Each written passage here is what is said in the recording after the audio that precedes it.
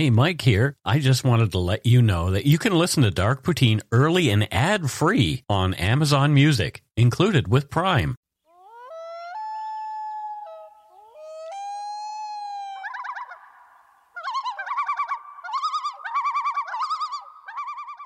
Oh my gosh, it felt like just moments ago we finished another episode.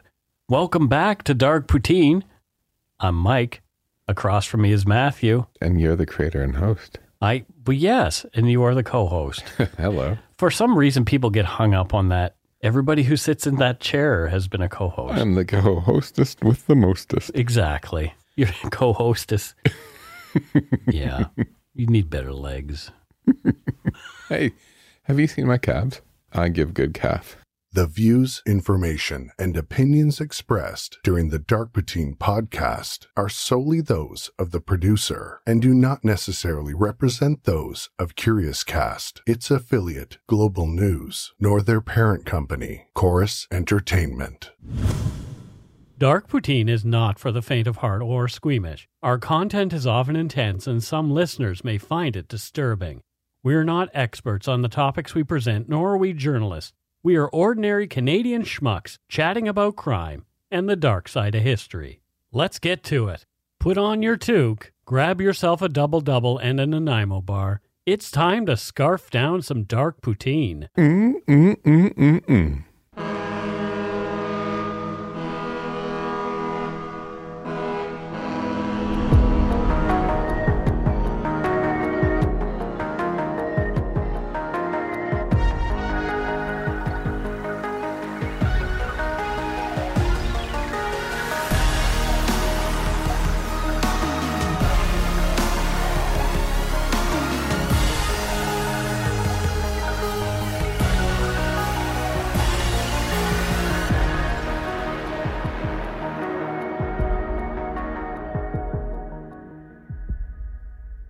On September 5th, 2009, Hilary Bunnell, 16, disappeared from Esgenobatich, formerly known as Burnt Church, in the Miramichi region of New Brunswick. Over the next several months, her mother, stepfather, family, and friends pulled out all the stops searching for the teen. Despite their tireless efforts, during which they utilized the media in a widespread poster campaign, they could not find Hilary. On Sunday, November 8, 2009, Curtis Wayne Bunnell, Hilary's first cousin, was arrested by the RCMP on an unrelated sexual assault allegation. In custody, Curtis began talking. He admitted he had knowledge of what had happened to Hilary Bunnell. You are listening to Dark Poutine episode 193, MMIWG, What Happened to Hilary Bunnell? Nancy Hilary Bunnell was born on April 28, 1993, and was a member of the Mi'kmaq First Nation called Esgenobatich, a word that means the lookout, at the town formerly known as Burnt Church in the Atlantic province of New Brunswick. For as long as there have been people in the region, the Mi'kmaq people have had a settlement of some description there. It has a long history. According to the Esgenobatich Nation's Facebook page, quote, the village is located on the western shores of the Miramichi Bay, 5 kilometers south of the present-day community of Lagasville, and 38 kilometers northeast of the town of Miramichi. Between 1504 and 1534, the Mi'kmaq of Esgenobatich were regularly in contact with Basque, Breton, British, Normans, French, and Portuguese fishermen and fur traders. However, after the French explorer Jacques Cartier dropped anchor near the shores in 1535 to trade for furs, a mysterious epidemic swept through the Mi'kmaq throughout the Miramichi Bay. Even after the epidemic, the Mi'kmaq still maintained a village at Esgenobatich. Oral tradition states that Esgenobatich was considered a main village site during pre-colonial times. In 1658, Nicholas Denny reported that the village of Esgenobatich had a population around 500 individuals and counted over 80 wigwam and lodges in the village. Later, his son Richard Denny would marry a Mi'kmaq woman from Esgenobatich. From the University of New Brunswick website, the town of Burnt Church was named as a result of an event in the 7 Years' War. Following the capture of Louisbourg by the British in July 1758, Colonel James Murray was sent to destroy Acadian settlements in the Miramichi region. On the 17th of September 1758, Murray reported spending 2 days in Miramichi Bay, looking unsuccessfully for Acadians, but destroying anything he found. This included burning the first stone church built in New Brunswick. Established on March 5, 1805, Burnt Church was one of the earliest reserves in New Brunswick, with 2,058 acres set aside for the Mi'kmaq peoples living there. A report of Burnt Church is given by M. H. Purley in the Journal of the House of Assembly for 1842. It read, "It is still a favored Mi'kmaq settlement and much the largest in all New Brunswick. It has a good church, a school, a vibrant fishery, local craftspeople, and other evidences of progress and prosperity." Mi'kmaq traditions, governance, and their way of life have been maintained as much as possible by the residents of Esgenoôpetitch despite colonialization. Part of that tradition are regular powwows that include traditional spiritual celebrations involving music, dance, and plenty of food. It was at one of those powwows in late August 2009 that a friend of Hilary Bunnell captured a photo of the 16-year-old taking part in the festivities. Hilary's mom, Pamela Fillier, later testified before the National Inquiry into Missing and Murdered Indigenous Women and Girls. She said that Hilary was smart and that she started talking at a very young age. Hilary's aunt, Pamela's sister, shot a video of Hilary when she wasn't even walking, but was able to grab a nearby adult and stand up. Hilary's aunt didn't realize it had happened in the moment, but when she looked back on the video, the little girl, not yet a year old, had reached up to her and said, "Auntie." Hilary and her mom did lots of mother-daughter things together, like cooking, floating around in inner tubes on the nearby waterways. Young Hilary was fearless, jumping from a low bridge with the other kids into the water and then cheekily making fun of her mom when she was too chicken to follow. According to internet posts about Hilary, she was an energetic girl who loved music as well as singing and dancing. Pamela Fillier's MMIWG inquiry testimony confirmed this. Fillier said, quote, "She was just so full of life, she just lit up my house. We'd sit in my bedroom and we'd play that game Karaoke Wars. We would have so much fun, like I'd pick songs and she would pick them, and she just really loved life. She loved every bit of it," end quote. Over the Labor Day weekend of 2009, Hilary was expected to be attending several parties hosted by friends on the Esgenoôpetitch First Nation. It was to be the last big blowout before school began that year. Pamela Fillier had spoken to her daughter Hilary by phone at 3 a.m. on Saturday morning. This conversation was overheard by one of Hilary's friends who was not intoxicated. Hilary and her mother made plans to go shopping that afternoon so Hilary could get new clothes and supplies for the beginning of the school year. Pamela later recalled the phone call that she'd had with Hilary in the wee hours of that morning. She said, "I asked her if she was okay. She said she was. The last thing we said to each other was, 'I love you.'" Pamela later said that she awoke that morning with a strong feeling that she couldn't shake. She and her husband, Fred Fillier, went to see her ex-stepmother at her camp for a visit. But she had a feeling that something was wrong, and that feeling would not leave her alone. While they were there, the stepmother received a call that a male relative had died. Pamela thought for a moment that might have been what the bad feeling was about, but as Pamela and Fred were leaving, she realized the feeling was still there, haunting her. There was something else wrong. She knew it. Hilary was still not home, so maybe that was it. Pamela tried calling Hilary's cell, but there was no answer. When Hilary did not show up for the outing to go shopping, Pamela was concerned and she still could not get through to Hilary. Hilary did not come home that evening either. Pamela later said that she thought maybe Hilary was still having fun with her friends and decided to stay out one more night.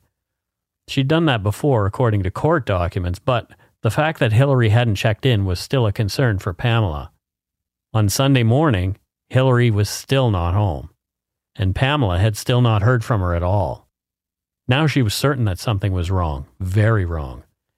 Pamela called her sister and had her go look for Hilary in the neighborhood while Pamela stayed at the house in case Hilary returned home. Hilary's aunt looked around for her, but there was no sign of the girl. Pamela decided that she'd go out and look around herself and went to every house that she presumed Hilary had been to over the weekend. Pamela later told the MMIWG inquiry, "When I went looking for her, the last house I went to, I asked the girl, I said, 'Did you see Hillary anywhere?' She said, 'I didn't see Hillary in over a week, but her sister just told me that she was with Hillary all night that night. No one seemed to have seen Hillary after that.' Pamela called the RCMP to report Hillary as a missing person. There is a lot of warranted mistrust between Indigenous people and the police, in particular the RCMP. Pamela felt that the cops were not looking for Hillary at all, so rather than wait for the RCMP to do anything, Pamela and her family and friends in the community began their own search for Hillary Bunnell. Pamela said, quote, "Big groups of men went all over looking for her. I mean, they literally kicked people's doors in. I will always be grateful to my community for doing that. They searched for her and still the police weren't searching," end quote. As the days passed with no real progress in the search for Hillary, Pamela also got in touch with local media outlets to put pressure on the police to do more. Right there is Canada's shame, in my opinion. At least one of them, yeah. Yeah, if Hillary had been a blonde white girl, if Hillary had been a blonde white girl, the police would have been all over it, right? Yes, they would have. As with the media. And rightly so, because with any missing person, you have to act quickly before the trail goes cold, right? But unfortunately, I think there's been a long history of that not happening when it's somebody who's First Nations or from another minority group. And we've seen it again and again and again and again, right? And it's not say all police, it's saying there's something systemic that's been happening. There is an actual syndrome called missing white woman syndrome. Okay. And it is a term used by social scientists and media commentators to refer to the media coverage, especially in television, of missing person cases involving young, white, upper middle class women or girls. Yeah. And to the exclusion of attention Of anyone else. Who is a person of color or and even look at what was that serial killer's name in the gay village in Toronto? Bruce McArthur. The gay community was saying there is a serial killer. Yes. Right? And like a week before they actually caught him. Yes. The chief of police was like, there's no serial killer. The community was saying there was. Yeah. Well, there was also one in the 70s that was denied as well. And and it's personally think that was McArthur. The First Nations people have borne the brunt of this in Canada. And sorry, I'm getting my... let's do it. Gets my ire up. Yeah, right? And now is the time for us to talk about that kind of thing. But I like to think that society, social consciousness, that we've finally realized that this is happening, and I think the vast majority of the population of this country is demanding change. Here's a statistic for you, and this is from 2008, but I think it has value today. According to a 2008 study published in the Law and Society Association, Aboriginal women who go missing in Canada receive 27 times less coverage than white women. They also receive dispassionate and less detailed headlines, articles, and images. They're not us, right? Yeah. That's, I think, the sort of thinking somewhere along the line. Like, how on earth do you change that? I know CBC is trying. A lot of CBC podcasts do have a focus on missing and murdered Indigenous women and girls. They do have that focus. They have Indigenous people involved in the programming, which is excellent. With episodes like this particular one, I feel like we are trying to do the right thing, you know? Absolutely. Yeah. And I would rather be a part of the solution rather than a part of the problem. So... Thanks chiefly to Pamela Fillier's efforts to find her daughter, Hillary's likeness and details were all over the news, all over the web, everywhere you looked in the eastern provinces. The family also paid for and put up posters all over the place. A Facebook group was started to aid in the search. One of the missing posters put up on the site included 5 photos of the missing girl along with her details. It read, "Alert, missing child. Hillary Bunnell, 16 years old, missing since September 5th, 2009, Burnt Church, New Brunswick. Black hair, brown-black eyes, 5 foot 5 inches tall and weighing 134 pounds. Last seen at approximately 7:30 a.m. walking down Highway 11 in the Burnt Church First Nation. If you have seen Hillary or have any information about her whereabouts, please call your local police department, Crime Stoppers, or 911." End quote. Pamela felt she was getting the runaround from police. She said that she was passed from person to person and that no one she talked to seemed to be responsible for the case. She was often told that another investigator was assigned to it and she'd have to talk to that person but would have to wait as they weren't there at the time. When she called back and talked to the officer who'd been identified, that person said that it was actually someone else who was responsible. And so it went. Pamela was frustrated and scared for Hillary. It appears that RCMP were doing some investigating at least.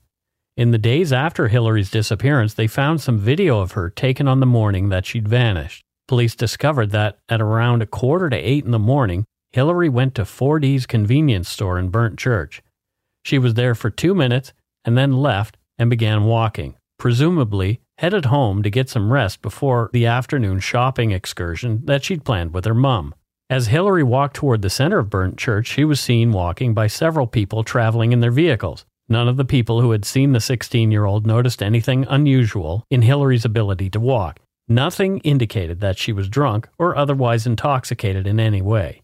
The people in those vehicles were the last ones admitting that they had seen Hillary alive that morning. The video from the convenience store had more to show, though. Hillary had been in the store from 7:43 until 7:45. Police looked to see if other people had been in and out of 4D's convenience store around the same time as Hillary. Sure enough, there had been someone. There, arriving in his vehicle at 7:49, was Hillary's first cousin, Curtis Bonnell. He was in the store for only a minute, then left the property driving onto Route 11 toward Miramichi at 7:50 a.m., heading in what appeared to be the opposite direction that Hillary was walking. Regardless of this route, RCMP thought Curtis might be able to shed some light on what had happened to Hillary or where she'd gone next. They were cousins after all and knew each other very well. On September 19, 2009, a full 2 weeks after Hillary had gone missing, Curtis Wayne Bonnell came into the RCMP detachment in Neguac, New Brunswick. Curtis had been invited there by investigators to talk about his movements on the morning of Hillary Bonnell's disappearance. Constable Serge Minville, a longtime member of the RCMP, was the officer present for the interview with Curtis Bonnell. At that point, Curtis was not a suspect, only a person of interest. According to court documents, Constable Minville felt that the interview was unremarkable. Quote, "The interview was video and audio recorded. Curtis told the officer that he had been with Dean Bonnell all night drinking and did not take Dean Bonnell to his home until after the two went to his sister Diana Bonnell's residence at approximately 8 o'clock in the morning on September 5, 2009 to get some more liquor. He also said that he had not seen Hillary Bonnell either that evening or the next morning." As part of his statement, Curtis told Constable Minville that his father had been trying to reach him that morning. But Curtis didn't want to answer the calls. He promised his dad that he would help him in loading firewood that morning, but as he was still in a partying frame of mind, he let the calls go to voicemail instead of answering. From court documents, what was significant from this interview was the self-assured manner that Curtis Bonnell displayed throughout the hour-long interaction with Minville. An example of that occurred when the officer left the interview room for a few moments, leaving his investigation file of the case on the desk. Curtis Bonnell was alone in the room with it. Shortly after Constable Minville closed the door upon leaving, Curtis took the file and began to leaf through it. He hummed to himself and seemed completely at ease with what he was doing. On a second occasion, later in the interview, Minville left the room again, saying that he would return soon and only had a few more questions for him. This time, Curtis began to sing quietly to himself while alone in the room. Shortly thereafter, he began to sing out loud and then called his father on his cellular telephone to come pick him up at the detachment. When Constable Minville returned to the interview room, Curtis continued to sing in his presence, end quote. Before Curtis left the interview room that day, he said, quote, "You know, all it takes is just a little tip, a little lead, you know, recovering this poor little girl, you know," end quote. After some more investigation, police became aware of 3 text messages between Hillary Bonnell and her cousin Haley on the morning of her disappearance. Haley did not respond, probably due to the time. These were Hillary's final communications. At 7:25 a.m., Hillary wrote, "OMG, Haley, I want to leave." Something must have frightened her to cause her to leave the party that she'd been attending. Later on, she wrote, "Please answer me. I'm scared." And this was at 7:52 a.m., 3 minutes after her departure from 4D's convenience store. Almost a half hour later, Hillary wrote, "OMF, text me. I'm scared." This was Hillary's last text message, sent around 8:20 a.m. Hillary Bunnell had disappeared without a trace. It seemed as though no one knew where she was. Her family and the rest of the community of Esgenobatich kept looking for her. Police were becoming increasingly concerned for Hillary's safety, that the worst might have happened to her. And we'll take a break right here.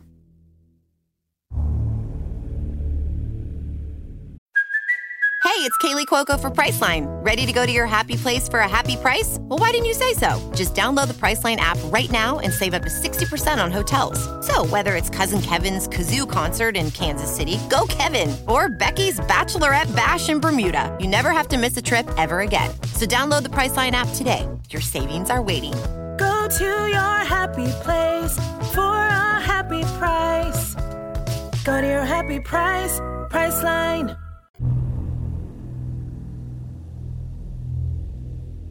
And we're back. Matthew, thoughts? Oh my God, she's 16. 16 years old. Those texts are freaking me out. Yeah. I don't know if you're going to tell us what was going on. I kind of don't want to know, but they're chilling. Mm-hmm. And I'm feeling really bad for her. Like, what was freaking her out? What was happening? Exactly. We'll never know because she's not around to tell us. So, yeah, it was terrible. By October 2009, police had spoken to Curtis Bunnell again on several occasions. What Bunnell was saying was not adding up, and his casual behavior disturbed them.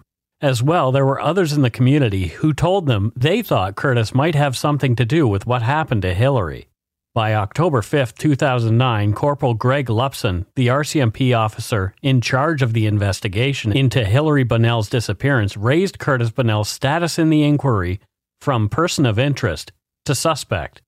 Police now believe that Curtis Bunnell had picked up Hillary Bunnell as she was walking down the road near Esgenobatich First Nation on September 5, 2009. They also believed he had sexually assaulted and killed her. The RCMP set plans in motion to tap Curtis's phone and bug his home to gather evidence.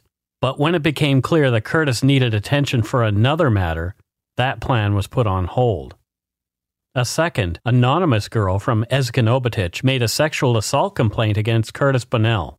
According to court documents, on November 3, 2009, armed with a search warrant, Constable DeVoe and Constable Minville, along with a number of RCMP officers, went to Curtis Bunnell's home. Constable DeVoe showed Curtis the warrant and asked him if he wanted the officer to go through the particulars of the warrant with him. Curtis Bunnell scowled and said, "No, I know the law." As the cops searched, Curtis became increasingly agitated, especially with the number of RCMP vehicles in front of his home. Curtis didn't like how it made him look, hinting that if they did not clear out soon, he would let his dogs out of the place where he'd locked them while the search was going on, and they were not friendly. Although pissed off, he didn't seem intimidated by the presence of the police in his home. On Sunday evening at 11:25 p.m., November 8, 2009, Officers DeVoe, Minville, and Amiot, accompanied by other RCMP officers, arrived at Curtis Bunnell's home. This time, they had a warrant to arrest him. The arrest warrant alleged that he had recently sexually assaulted the teenage girl from Esgenobatich and had forcibly confined her. Curtis answered the door with a knife in his hands when the police knocked. For the next 20 minutes, there was a standoff as officers repeatedly screamed for him to drop the knife. Curtis refused and screamed, "Shoot me, shoot me." One of the officers pulled his taser gun and hit Curtis dead center. Curtis seemed relatively unaffected by the electricity pumping into his body and was angered. He simply cut the wires from his body with the knife in his hand. However, Curtis soon ran out of steam and just eventually gave up and was taken into custody. To ensure all their T's were crossed and I's dotted, Officer Amiot read an arrest script to Curtis Bunnell as follows from court documents. RCMP District 8, Tracadie, New Brunswick. Arrest information for Curtis Bunnell. To Curtis Bunnell, also known as Wayne Curtis Dedham. From RCMP District 8, Tracadie. This notice is to ensure that you clearly understand you have been arrested today for 1. The sexual assault of MWS. 2. The forcible confinement of MWS. In addition to that matter, you are also the subject of a police investigation into the following offenses. 3. The kidnapping of Hilary Bonnell. 4.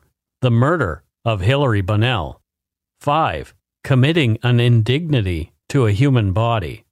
Dated this 8th day of November 2009 at or near Neguac, New Brunswick. Curtis was taken back to the Neguac detachment of the RCMP in order to interview him and allow him to get in touch with legal counsel. Constable Minville repeated the request that Curtis should call a lawyer 3 times. Curtis became upset with him and told him it was his right not to call a lawyer. Curtis was bunked in a cell with an undercover RCMP officer in the hopes he would say something overnight, but he was pretty quiet. On the morning of November 9th, 2009, Curtis Bonnell refused to eat any breakfast and the interviews with him began. He was still refusing a lawyer. Curtis and Constable Minville discussed the alleged sexual assault of the teenager. Curtis Bonnell, 29, said it was consensual sex, that the 16-year-old had seduced him, and he could not understand why she'd be filing any complaints against him. When Corporal Lupson arrived, Curtis was reminded of his rights and the details of his arrest warrant that had been read to him the night before. He was informed of the possible penalties if he were convicted of what he was being arrested for. Curtis indicated he understood. Lupson also told Curtis that he should acquire counsel on multiple occasions, but again he refused. Lupson laid out what police believed had happened to Hilary. Curtis yawned a few times and complained he was tired. From court documents. When Lupson offered to get him a coffee early on in the interview, Curtis replied that if Lupson was paying, he wanted a Tim Hortons coffee. When asked what he wanted in the coffee, even though he did not speak much French, he replied in an animated fashion. When Lupson offered to get him a coffee early on in the interview, Curtis replied that if Lupson was paying, he wanted a Tim Hortons coffee. When asked what he wanted in the coffee, even though he did not speak much French, he replied in animated fashion, Grand Dieu Dieu, or large double-double. When the coffee arrived, he again switched to French and smiled at Lupson and said in a friendly, joking manner, Thank you, sir. Merci beaucoup. Tu parles français, oui? Throughout the interview, Corporal Lupson kept telling Curtis he wanted help bringing Hilary Bonnell's body home to her family and the community for a decent burial. After a few more hours of back and forth, finally, Curtis Bonnell agreed. He would take Lupson to where Hilary Bonnell's body was, but he refused to talk about what had happened with the girl. Lupson asked, Can we go in the chopper? Now? Can we go find Hilary? Bonnell replied, Let's do the right thing. Send you home, too. Hugging Curtis, Lupson said, Thank you. Bonnell said, That's what I need, a hug, honestly, oh. Lupson said, Let's do it together, okay? I'm going to get my jacket. Curtis said Hilary was in the woods in Tubustanac, about a half-hour's drive away. They tried with the chopper first, but Bonnell couldn't identify the area in which he'd left Hilary from the air. They returned to Tracadie, deciding they'd go to the area by SUV instead. Before leaving to try and find the burial site, Curtis gave the officers instructions to bring a rope with them because he believed they would get stuck on the muddy woods road they would have to use to get to the site. Police were rolling video and audio throughout the entire trip to capture every interaction with Curtis Bonnell. Curtis moaned that he was cold. He expressed his concern about people finding out what he'd done. From court documents, Bonnell said, It's good to be all over the news, me and, well, fuck. Lupson replied, You're taking control of it. You can take control of it yourself, or you can leave that cloud to history hanging up there. Bonnell said, 'Cause actually, I'm not charged with nothing yet. Lupson said, That's right. Bonnell said, Right? To which Lupson reiterated, That's right. When they found the general area where Bonnell said he had buried Hilary in a shallow grave with a shovel that he'd had in his truck, he said, Jackpot. Take her home. Bring some closure. Lupson said, Okay. Bonnell continued, And to give my family some closure. Lupson then asked, Did she suffer at all? No? Okay? Like that? The officer snapped his fingers. Bonnell didn't quite understand. Lupson repeated himself. Was it like that? He again snapped his fingers. Bunnell replied, "Pretty close." The officers entered the woods and started looking for Hillary's body. Despite the officers clearly telling Curtis several times that he has the right to a lawyer, Curtis continued talking. "I don't care what I'm charged with. I just want to go to a cell and be left alone," he said. RCMP investigators found Hillary's body right where Curtis had indicated. Then they began the meticulous task of gathering evidence they believed had relevance to the case. Next, they carefully extracted the teen from the clay of the cold ground that had preserved her relatively well. During the return trip to Tracadie, Curtis cried in the back of the RCMP SUV. Curtis' father, Christopher Bunnell, came into the detachment to see his son. In Curtis' cell, the two had a conversation with Corporal Lupson present. It was, of course, recorded by the RCMP. During their discussion, Curtis Bunnell explained to his father the reason that he took police to the burial site, saying it was because he wanted to take responsibility, but did not say for what specifically. He added that he believed police would never have found Hillary Bunnell's burial site but for his decision to show it to them. Curtis said, quote, "I truly believe these guys wouldn't have found her. You know that? But I did this because I care about Boyd, Hillary's father. I care about you. And that was like your daughter too. This is going to be a heavy burden on me for a long time," end quote. Fuck off. Right. So, well, what's the term here? Is this narcissism? This is narcissism, yeah. He's trying to make himself out to be like the hero / the victim. Let's ignore the fact that he killed her, but he's like, "Oh, I'm doing the right thing now."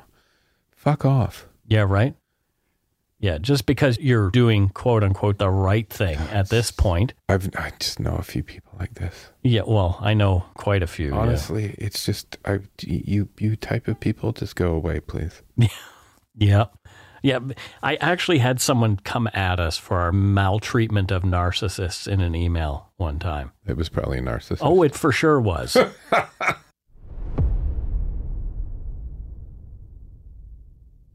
Curtis Bunnell was formally charged in court the next day for the sexual assault of the teenage girl. He was still refusing a lawyer. Bunnell said, quote, "No, I don't want to talk to a lawyer. I don't need one," end quote. Days later, in yet another interview, Curtis said that he felt cold and thought that a spirit was coming for him. "I need to go to an asylum," Curtis Bunnell said. "I have things inside me like Jekyll and Hyde." He believed that the only person who could help him was a spiritual man, so police facilitated a meeting between Curtis and a local elder. According to CBC News, quote, "Crews spent days using trowels in their hands to dig up the body. Hillary's body was left encased in a clay cocoon, placed in a special box, and then transported to the St. John Regional Hospital for an autopsy. During the November 14th autopsy, officials tried several methods to remove the clay in order to preserve the girl's skin. They considered freezing the body. They also contemplated using x-rays and even transported her body to Border Patrol services.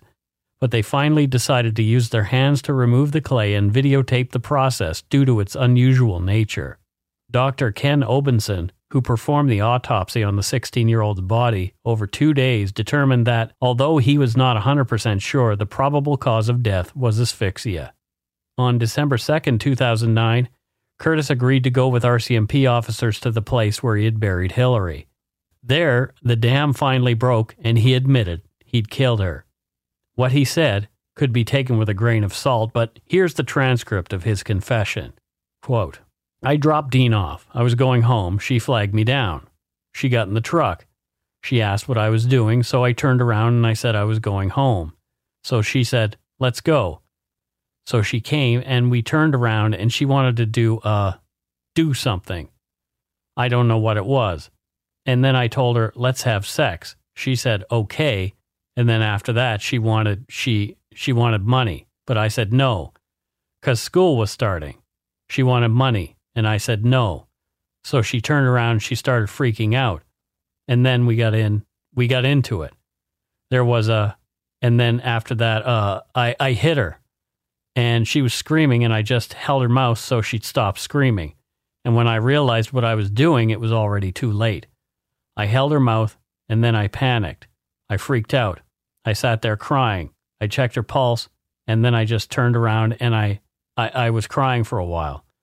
I continued drinking, and then after that, I chucked everything on my truck, garbage, aluminum tin, I don't know, and plastic and plastic siding. I chucked that over her and then came here, and this is where I buried her. End quote. Bunnell said that he remembered dragging Hillary's body to the place where he would bury it and was saying the Lord's Prayer over her body for his soul. Quote, I saw that lifeless poor girl in front of me. What the fuck did I do? End quote. He said when he returned home he wanted to kill himself but didn't for Hillary's sake. He described more details. I remember the grass, he said. I was crying on that part where she lost her last breath. End quote. Curtis was finally charged with first-degree murder of his 16-year-old cousin, Hillary Bunnell. He was now saying that he was not guilty, of course. He claimed that he woke up on the morning of September 5, 2009, after a night of alcohol and drugs, to find Hillary dead next to him in his pickup truck. He was now saying he didn't know how she died, but panicked and then buried her in the woods. He'd initially given the statement that he did because he was tired. According to a CBC News article, quote, February 6, 2012 was the date set for the sexual assault trial for Curtis Wayne Bunnell. On November 8, 2009, he was charged after the assault of a 16-year-old girl. Bunnell, 30, was charged with sexual assault, illegal confinement, resisting arrest, and attempting to engage in anal intercourse with a girl whose name can't be disclosed under a publication ban.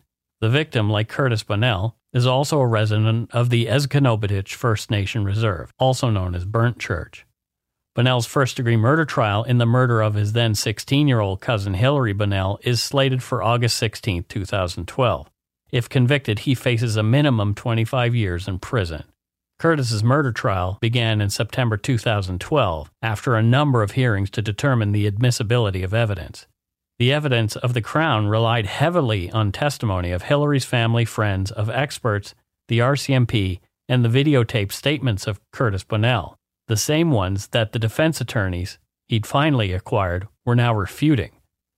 From a Global News report, quote, the court was told that the autopsy and toxicology reports were inconclusive on the exact cause of death, but termed the manner of death as homicide. But a forensic pathologist called by the defense disagreed with the homicide determination, saying Hillary could have died as a result of, quote, positional asphyxia, which can happen when someone is intoxicated and they fall into a slumped position that constricts their airway.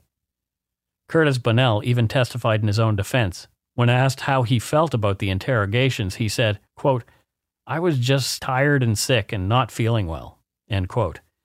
He said the police would not let him sleep. He was sticking to his story that Hillary had just died in his truck while he was sleeping off his intoxication from the night before. Curtis's lawyer, Mr. Lemieux, asked, in your mind, why did you want them to find the body? Curtis said, well, it was an opportunity to face the music and maybe find out what happened to Hillary, to explain it. When I tried to open up to him, he just shut me down. There were times I tried to explain, like saying, what if I know where she is and had nothing to do with anything else? But he said that's not the truth. I was scared that if the animals get at her, we would never find out what happened to her. That's why I did what I did, put her there. Lemieux then asked, but then you led the police to her grave. Why? Curtis replied, that's where I thought everything would end. I couldn't explain how she died. I didn't know what to do. It was an opportunity to bring her home and find out what happened to her. End quote. According to the Canadian press, quote, after 6 weeks of testimony, Judge Fred Ferguson of the Court of Queen's Bench told the 6-man, 6-woman jury in Miramichi that they have the option of finding Bunnell guilty of first-degree murder, second-degree murder, manslaughter, or not guilty of any crime. The jury deliberated for about 6.5 hours late Friday and early Saturday morning before coming back with a verdict. They'd found Curtis Wayne Bunnell guilty as charged. When the decision was read, Hillary's family cheered and wept openly in the courtroom. After the guilty verdict, outside the courtroom, Miramichi Online recorded video and audio of Pamela Fillier and other members of Hillary Bunnell's family reacting to the guilty verdict in Curtis Bunnell's murder trial. A cigarette in hand to calm her, through tears, Pamela cried out, Hillary was never hit a day in her life. This was her first time getting hurt, and it friggin' killed her. End quote. At Curtis Bunnell's sentencing, the convicted killer listened to the victim impact statements of Pam Fillier, Hillary's mother, Fred Fillier, Hillary's stepfather, and Boyd Bunnell, Hillary's father. The details of the following statements were reported on the news website Miramichi Online. Fred Fillier said in part, quote, "Curtis Bunnell, you have done a lot of damage to my family. Not only do we have to grieve for what you did, we also have to fight daily to survive. You gave us all a life sentence." Boyd Bunnell, Hillary's dad, was up next. He said, quote, "When the police told me they found her, I asked if she was okay. They said it wasn't good news. It still hurts me knowing I will not see her graduate and will not be able to walk her down the aisle. All the things a father should do with his daughter. I just don't understand how Curtis could do this, but he will have a lot of time to think about what he's done and how it has affected us for the rest of our lives." Pam Fillier, Hillary's mom, was the last to speak. Pam said, "From the day Hillary went missing, life became a nightmare. The stress was so unbearable, my hair was falling out, I couldn't eat or sleep. The stress has caused me to become a severe diabetic, and I was in remission from rheumatoid arthritis, but now it is back. I have nightmares all the time. To describe how I'm feeling is so difficult. I never get to hear her laugh or sing again. She made our house a home, and I feel like an empty shell without her. This person robbed me of my baby girl. I never get to buy her a prom dress or get to see her graduate. She will never be a bride or a mommy." Throughout the trial, it became clear he had no remorse. "One day, you will answer to the highest court of all for the evil you have done," Pam said to Curtis. "The worst was when you drug her name through the mud, and I hope you get what you gave." Justice Fred Ferguson asked Curtis if he had anything to say. Curtis said he had nothing to say. Curtis was sentenced to life, and he must remain behind bars for a minimum of 25 years before he can apply for parole. All his appeals have failed. In mid-February 2018, as part of the national inquiry into missing and murdered Indigenous women and girls, a community hearing was held over 2 days in Moncton. On the first day, Pam and Fred Fillier, Hillary Bunnell's mom and stepdad, testified before the inquiry.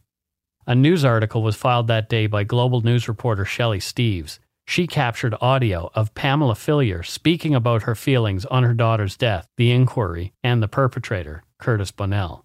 Here's a bit of what she had to say.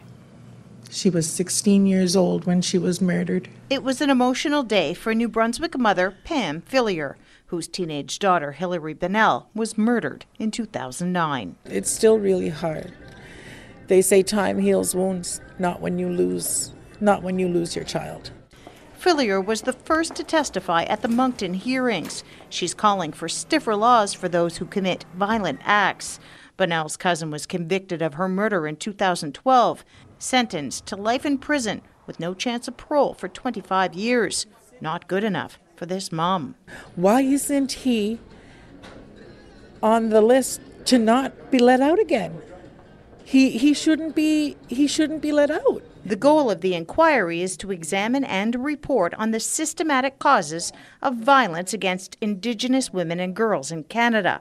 Roughly 40 family members like Fillier and victims of violence will speak over the next 2 days. Organizers say they are in the process of applying to extend the inquiry by up to another 2 years, allowing more time for people like Fillier to tell their stories. My goal is not just to protect my people. It's for all the little girls out there, because that was my only daughter. Shelley Steeves, Global News, Moncton. So there you hear it right directly from. So bad for her. Do these commissions get anything done? Because it's the action that would be put into place. That's the only thing that can help. Yeah, I mean, this particular commission, a lot of it is about awareness. Right. And that is happening. It informed me in this podcast. Okay. I guess sort of the information and the knowledge is the first step, right? Mm-hmm. And these sorts of things, hearing from actual people. Mm-hmm. We have to gather the information. We have to hear their stories before we can take any action to make things better, to improve the situations that they're in. It's just horrible as well. Can you imagine? Like, it was her own relative as well. Mm-hmm. Her first cousin, yeah. I mean, I wonder if that tore the family apart. Oh, for sure. Yeah. Yeah. And what I read, Pam Fillier was rightfully so quite angry with parts of that family. So, I mean, it's horrendous, these things happening to, she was a little girl. She's only 16. Whenever I hear these stories, I wish I had sort of a magic wand to bring their daughter back, Yeah. Horrible. You can learn more about the national inquiry into the murdered and missing Indigenous women and girls in this week's show notes. And that's it for Dark Poutine episode 193, Missing and Murdered Indigenous Women and Girls. What happened to Hilary Bonnell?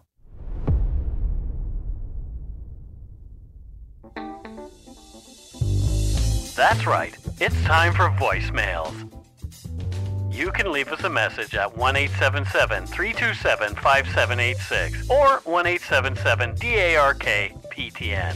We'd love to hear from you. Let's see who called us this week.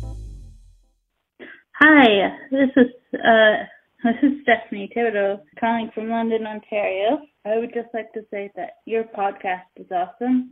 I listen to it all the time. I guess I'm not very good at doing voicemails, as you could tell, but I just love you guys.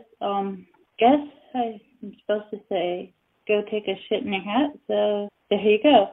Keep on doing what you're doing, and bye.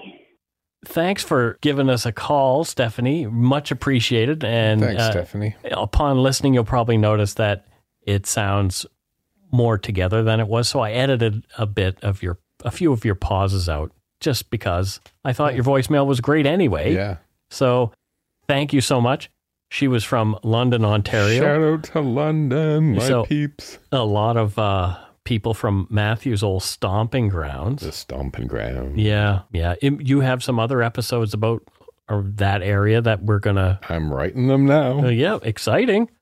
I'm looking forward to having some more episodes that I didn't have to... I'm going to be the Southwestern Ontario murder specialist. Yeah, and yeah. Then everyone will complain, what about Alberta? What about Alberta? What about New Brunswick? What about Manitoba? Yeah, we hear you. Hey, if you want to write an episode, no, I'm not going to say that. Next up, we have from Victoria, British Columbia, David. So let's listen to what David had to say. This is David from Victoria, BC. I just wanted to talk about Go Shit in Your Hat, as it's such a lovely Canadian way of telling someone where to go and how to get there. But what I really was thinking about lately is other ways to say it. And of course, there's a go poop in your toque or go take a crap in your hat.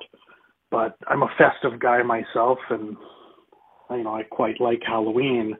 So I found a fun way to say it for the month of October, if you will. And it's go take a spooky dookie in your toque. And I thought you guys might enjoy that. So, shit in your hat. I love the podcast. Thanks so much, guys. Well, there you go. I love it. Thanks, David. A spooky dookie in your toque. I took a spooky dookie in my toque this morning. I think it's going to come back and haunt me at some point. Yeah, when you put your hat on. Oh, dear. No, that's not nice. But anyway. Hilarious. Our last voicemail comes to us from Pickering, Ontario. Another Ontarian. Pickering. I was on the phone with Pickering last week. There you go. Not all of them. Hey guys, my name is Megan and I'm from Pickering, Ontario. I've been listening to Dark Poutine for a long time, and I'm so grateful and happy for this last episode that I listened to about Vince Lee. A few other podcasts that I know have covered it, and I've listened intently. And you guys were kind of the first to really touch on the fact that schizophrenia is a mental illness. And there's a reason in Canada that we don't just throw people into the bus, but that would not be funny, but into the fire and just let them burn, Thank you guys so much for this episode. It was so wonderful to hear your take on it. And you gave a great homage to Tim McLean. He deserves it, obviously, and his family as well.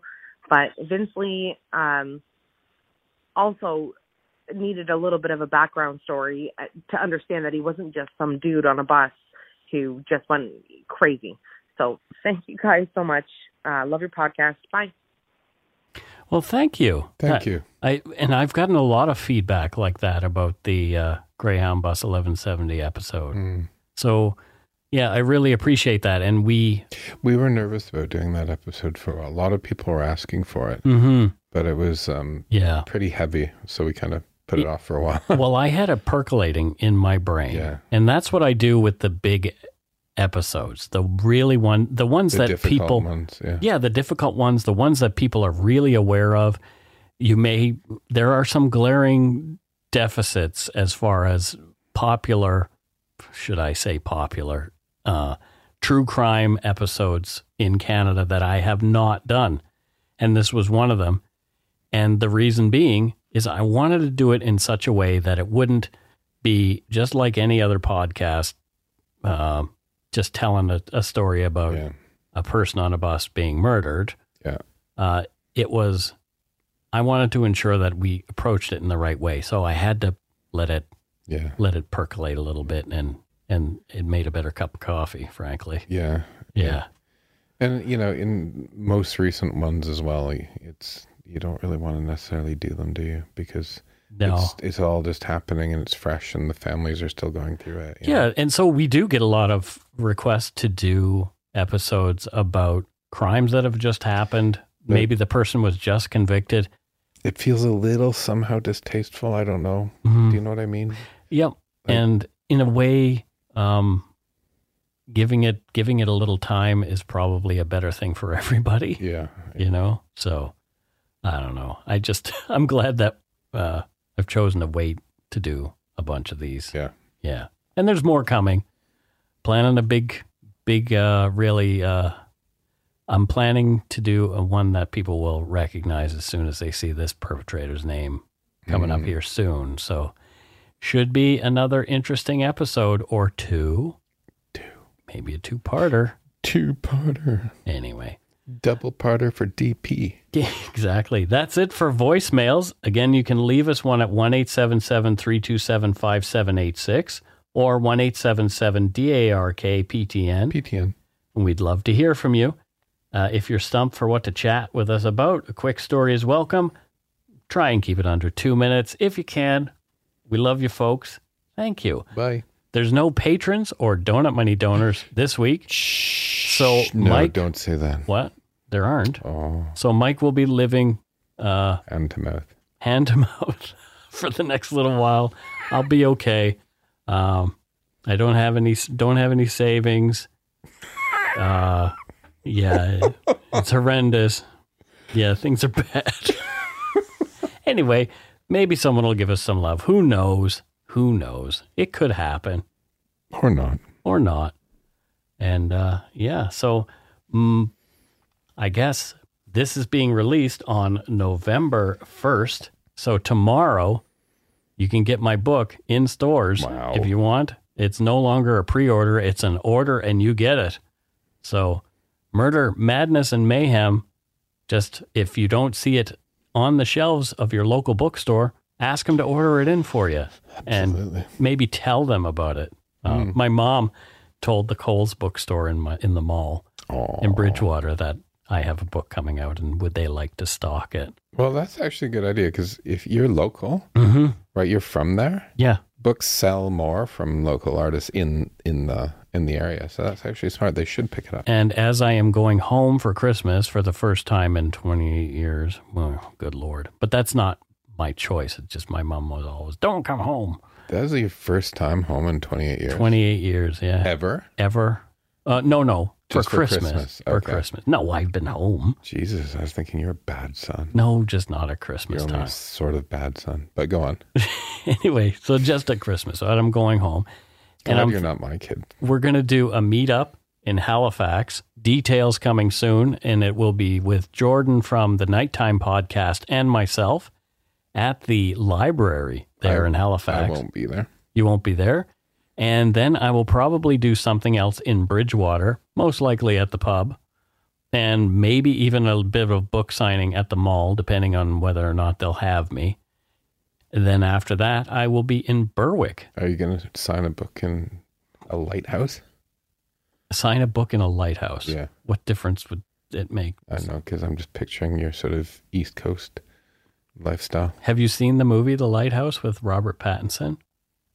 Is that the one when the fog rolls in and there's monsters in the fog? No, that's a different movie. Okay. But yeah, this one is essentially, you need to watch it. The Lighthouse, Robert Pattinson. It's on Amazon Prime.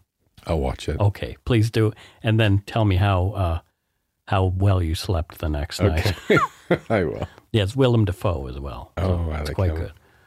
Anyway, that is it for this week's episode. Thank you to all our patrons and Donut Money donors, past and present, even the ones who didn't donate this week. We appreciate your non-donation. Yeah, exactly.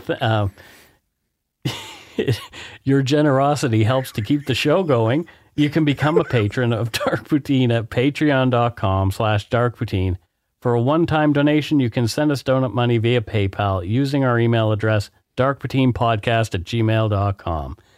If you don't already subscribe to the show, it'd mean a lot to us if you did. You can easily find Dark Poutine on Apple Podcasts, Spotify, or wherever you listen to your favorite podcast. And don't forget, please buy my book. I need to eat. And that's it. Until we return, don't forget to be a good egg and not a bad apple. Goodbye. Bye.